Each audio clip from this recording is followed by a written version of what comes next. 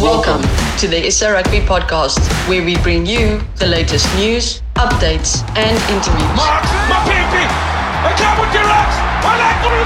With more insights from the Springboks, The Springboks, champions of the world. the Junior Boks, the Blitzboks, our two national women's teams, local competitions, and more.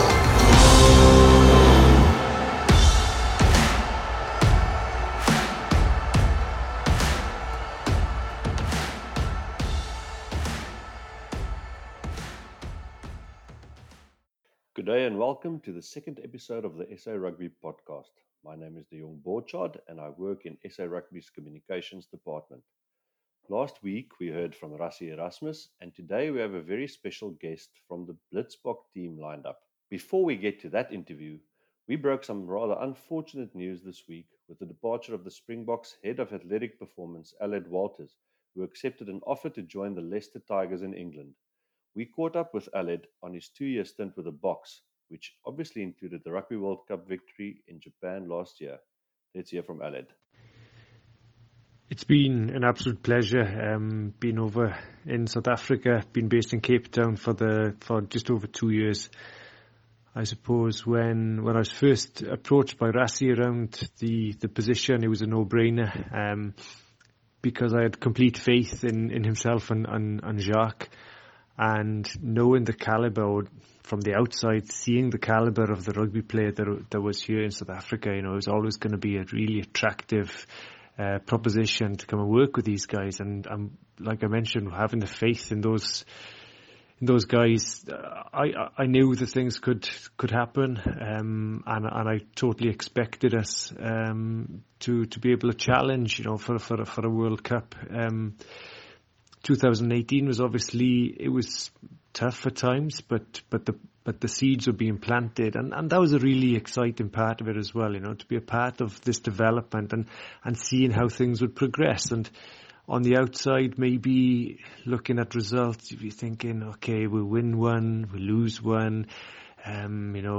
The game in Argentina away, I remember, was really tough. And then following that with the game in Brisbane, but then going to Wellington, and that not really being a surprise within the group for us to go to Wellington and win that game, So we were very comfortable and confident knowing that there was something special happening. And then last year, obviously, 2019 was just, it was by far the pinnacle of a career and something I couldn't have dreamt of. The Rugby Championship and then the World Cup in Japan, which was the culmination of a lot of planning, a lot of detail, and it was just unbelievable. And to have worked with a group who was so driven, and what I'd like to do is to respect the players who missed out as well. There's a lot of guys, and I don't want to name check guys, but a lot of guys who came in, gave absolutely everything. I will mention the likes of Andreas de Huizen, Reiner Elstad, Marcel Coetzee, who were so close and didn't make it, but their character and their attitude was incredible throughout. So yeah, it's very sad to be leaving, but obviously within the current climate, it's exciting to get back and closer to home. It's my wife's family in Ireland, my family in Wales. To be able to get back now and be closer, it's a very attractive thing. And then a challenge then of working with one of the biggest clubs in Europe. It's something very hard to turn down, and I've massive respect for a club like Leicester, having faced them with Munster in the past and knowing what's possible there. So yeah, it's bittersweet. On one hand, very sad to be leaving, possibly prematurely. But on the other hand, it's rugby, it's life, and really, really looking forward to joining a new team and a brand new challenge. So, yeah, but I'll forever be grateful for the opportunity and for the opportunity to work with the Springboks, for the welcome I've had here, and great memories anyway. Someone who worked very closely to Aled was Springbok coach Jacques Nienaber. Let's hear what he had to say about the Boks' grey-haired fitness guru. Where do I start when I start talking about Aled? I would probably start where our relationship started, and our relationship was built on friendship before I would say that it was built on on working colleagues. And when I use the word friendship, I think of all the characteristics that probably will sum up Aled off the field, and that's a supportive guy, non-judgmental. When I got to Munster, I probably didn't know the culture that well, and he never judged my weird ways and the ways that we did stuff. He was always a good listener. I mean, you can think South African culture combining with a Welsh head of performance in an Irish environment. He was always listening and hearing out our perspective on things. He's a very honest guy, very dependable. He always had our back, even when we came back to South Africa. Aled was within a flash. He said to Rassie that he will join us. He's a very loyal guy. So I would say, if I have to sum up Aled Walters off the field, that would probably be, he was one of my friends, and I think not a lot of people will know this, but I probably knew Aled on and off the field better than the other guys, because we were roommates when we traveled as a Springbok management. And this story will always be in my head. Aled's got a massive work ethic, and we joined a room in Buenos Aires, and on the one Saturday morning, we started working early from 7 in the morning till about 4 o'clock in the afternoon, only lifting our heads out of the computers when we went for a quick toilet or bathroom break. But at 4 o'clock, we closed the laptops and we would do some research, find a nice restaurant with a good wine menu, and then we'll go off and have a feast and a some nice wines. That's probably sums up Aled off the field. Hard working, but always keen to have some time away from rugby and a nice good chat. When I talk about Aled on the field, I would probably say the first thing that struck me from Aled outside his work ethic was his skill to make strength and conditioning environment very simple, to simplify it. And me coming from a physio background into an SSC background before I went into coaching, I know that in the SNC environment there's a lot of numbers and metrics that you can follow, but Aled had this unbelievable gift to make it as simple as possible for coaches and for players to understand, and top that up with being very good at what he does, being an expert at what he does. That's probably, it describes Aled on the field. And then lastly, so why would Aled leave? I mean, Aled came to me early, just before lockdown, and said that he had this offer from Leicester and he's very keen. It's something that he's dibbling into and thinking about. And from our side, I mean, Rassie and Charles got on it straight away, and we created an environment where, monetary-wise, he would have been happy, and career-wise, he was happy. But the one thing that we couldn't provide was family, you know. And Aled from the onset said, listen, his parents and Rashine's parents are alone, and this whole COVID pandemic made them think and reevaluate things, and it's not a career move. He's going to Leicester, is probably bottom of the lock in the Premiership, and so for him it was to get close to his family. He's not going to coach the English, he's not going to coach the British and Irish Lions, so it's not a career move. It is purely a move of listen, I want to get closer to my family. So for those of you who know the environment of the Springboks, we are very family orientated. There's always partners and wives and kids around our team hotels. And when somebody comes with a request of, I want to put my family first, we will always be lenient towards that. And it's with a sad feeling in my heart that we're saying goodbye to Aled. And as I said, he's probably one of he's a big friend of mine, more than a work colleague. And it's with that heavy feeling in our heart that we would say, listen, thanks for everything that he's done for us, but family comes first, and we wish him all the best of luck, not only him, but also his wife, Roisin, and they've been very good to us, and all the best. We would like to thank Aled for his contributions here in South Africa, and we wish him best of luck on his new venture in the UK. But now, on to the main part of the show, and over to JJ Harmse. Thanks, DJ. I'm JJ Harmse, Springbok Sevens Media Manager, and it's great for me to welcome Branco du Preez, our most capped Blitzbok of all time. Branco made his debut for the Blitzboks way back in 2010 and has now played in a record 75 tournaments of the HSBC World Rugby 7 Series. And in this time, he has scored 1,355 points, which include an amazing 432 conversions. I'm reflecting on the conversions because it's part of this conversation we're going to have today. Branko, thank you for joining us. With such a stellar career, it must be tough to highlight tournaments and wins. But I understand your 50th tournament that was played in Las Vegas ranks as one of your all time favorites. Tell us why. Well, good day, JJ. Thanks for this wonderful opportunity to chat to you guys. Yeah, I don't know. Vegas is one of my favorite tournaments because I think it's just a favorite hunting ground for the Blitzboks as well. And I think what made it special for me was when I played my 50th tournament there and won the tournament, and that's why I can recall on that's one of my favorite tournaments. Um, Obviously, there's been many highlights for us as spectators back home, and I would like to chat to you about three of those highlights that has really inspired South Africans in the last 2 years. And ironically, all three deal with comeback efforts.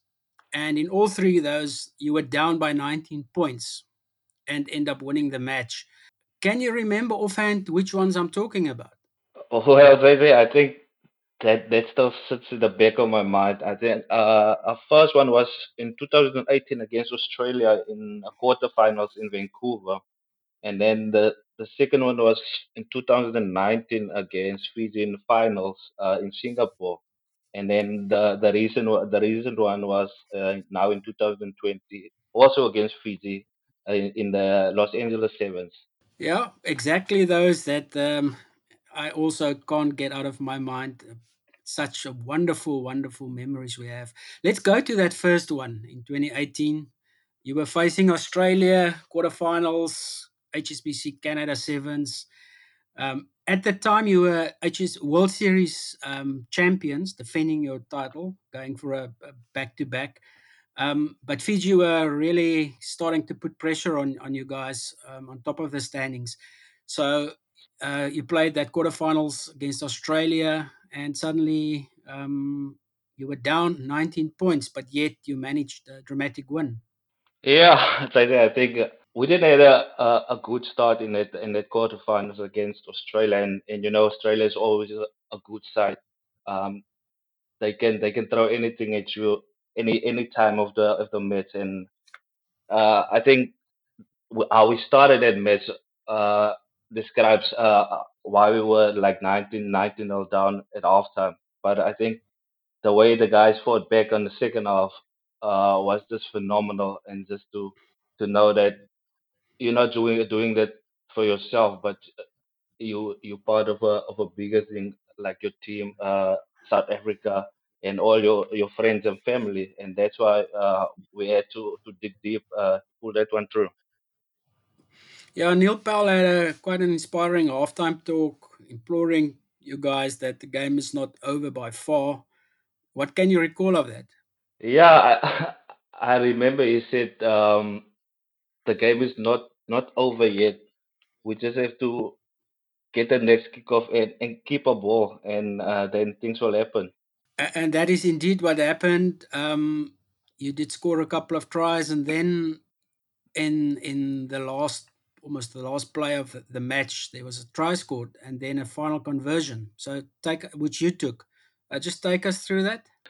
Yeah, so I don't know if you can remember, like we scored. I think South Africa scored a try, and then we rushed back to make it to speed the game up, but without knowing how many seconds were on the clock.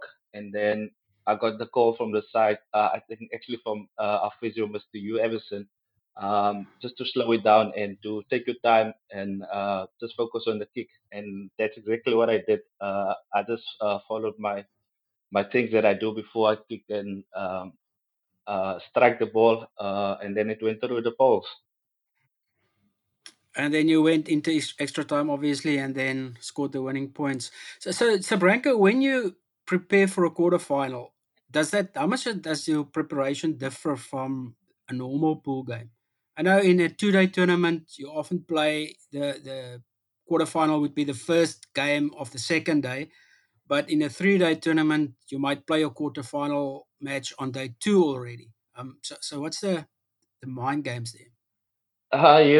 For us, it's we don't try to make any game bigger than the other one. Like if we play either Kenya, Japan, or any team, we respect them and we wanna go out and give it a best shot out there. But I think for quarterfinals, I think that's where you like almost it's a decider whether you go to the final or are you just gonna play one more game after that. And as you mentioned, like in a 2-day tournament, that's the first thing the next morning. So you have to be fresh, mind must be ready, and that's gonna be hard grinding for you. And like in a 3-day tournament, that's probably gonna be the other way around. You're gonna play the quarterfinals on day one or day two as well. So you just have to be up for anything that gets thrown at you. Okay, let's go now to that second match. Let's jump. It's a year later. It's 2019. It's Singapore. It's Fiji in the final. The week before, you guys underperformed a bit.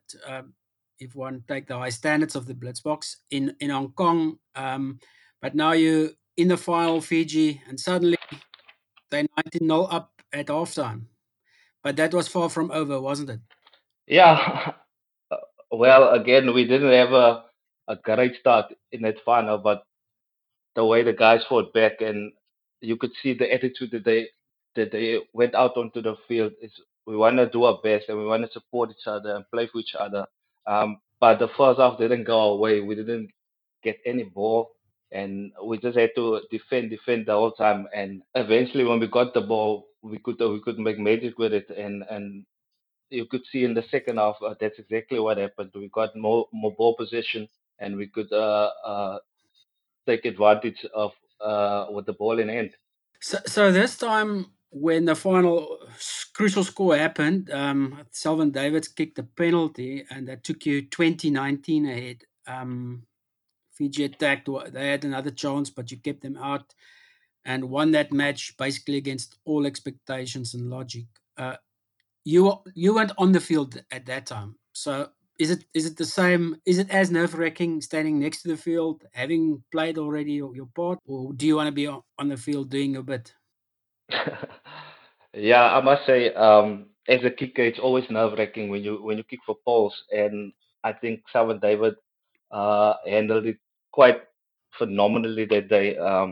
But as you say, although you're not on the field while you're watching from the bench, you're also in that mindset that oh, this is so nerve-wracking, and you just want him to make the kick and all that. But I think it's really nerve-wracking for a kicker as well, and for the guys watching from the bench. So you guys, you mentioned try and stick to your processes type of thing. What was Can you recall if there was anything different in the team talk in the final on that day from Neil? No, I think it was still also about getting ball position back, and I think he said if we get the first points in the second half, then we're still in it, and we can go all the way. And I think that's what I can remember what he said in the halftime chat. So the final and most recent thriller happened, as you said, in Los Angeles, where the HSBC USA Sevens have now moved to. This time you were playing some pretty impressive rugby going into that final. Yeah, I think we had a good start to the tournament. It was all about laying a good foundation and to build on it, um, and just to decide where we're gonna go in the tournament. And I think we were actually good in that building a good foundation and climbing the ladder step by step. Hmm. Yet when you got into that final, 6 minutes in, it was 19-0 to Fiji. But this time though, he scored on the buzzer of halftime, and that clawed the lead back to 19-7. You think that was the crucial moment, or was it going to happen in the second half? Well, if I think back like that, I think we just wanted to get on the scoreboard, and to get a score before the break was just a bonus for us. And you could see the flames in the guy's eyes, and the confidence that we had after that. I just that I thought there was like the part where we got momentum in the final. Yeah. And then, um, different to the other two times, you did concede a try. Fiji scored that try. They were 24-12 up. There were less than 2 minutes to play. You guys got the try through Chris Dry, and then decided not to take the conversion in order to force the restart. Uh, and there's 2 seconds left on the clock, and Coach Neil Paul calls you onto the field. So take us through the next couple of minutes. Yes, so I think Chris Dry scored the last try before the last 2 seconds of the game. So I got the call from the coach to go onto the pitch, and I was the lucky one to take the kickoff. So the main thing for us was to regain. There was like from the start of the game to regain possession. And when I went on, I know exactly that was my job to do, to kick a perfect kick so that we can get the ball back. And we got the ball back. We started attacking, and then I think we got a penalty. And then Chris Dry is one of the leaders in the team. He said we must slow it down. And I think Fiji got a yellow card, yeah, in that part of the game. And so we played a set move, a penalty move, and I was lucky to go over the white line to score the try, and then I still had to take the conversion. And like me, a lot of people asked me, were you nervous that time when you walked back to take the conversion? And until today, I still can't remember how I felt that day. I just got up, walked back, found my spot, drop a ball like 4 times. That's like my routine before every kick I take to for post. Um, uh, I struck the ball. I kept my head down, and the next thing I heard was the people making a noise. And then I looked up, and I saw the ball went through the post. And after that, I know we could still do this. Yeah, because now you're amazing. Now you were in extra time. But for you personally, I mean, you've just showed the most amazing temperament and skill to score and to convert your own try and to force the match into sudden death or in extra time. How do you almost get back to normal after that? Well, so the game is so fast. You need to adapt so quickly and focus on the next job. And that next job was holding on to the ball from the next kickoff. And that's exactly what we did. We had a halftime talk or extra time talk, and then we got the plan, and we just went out to execute. Quite amazing, eh? And then the last play of the match, famously, is the first score is a sudden death try with Saku Makata scoring the try, but he didn't even show much joy. I don't think he realized that it was a tournament-winning try. That's funny that you mentioned it now, JJ. So I think Sakubokara thought that he must get ready to chase another kickoff again. That's why he didn't show any emotion after he scored that amazing try at the end to seal the deal for us. Yeah, certainly. I think when he realized his teammates were mugging him, he realized he did something very special. Yeah, definitely.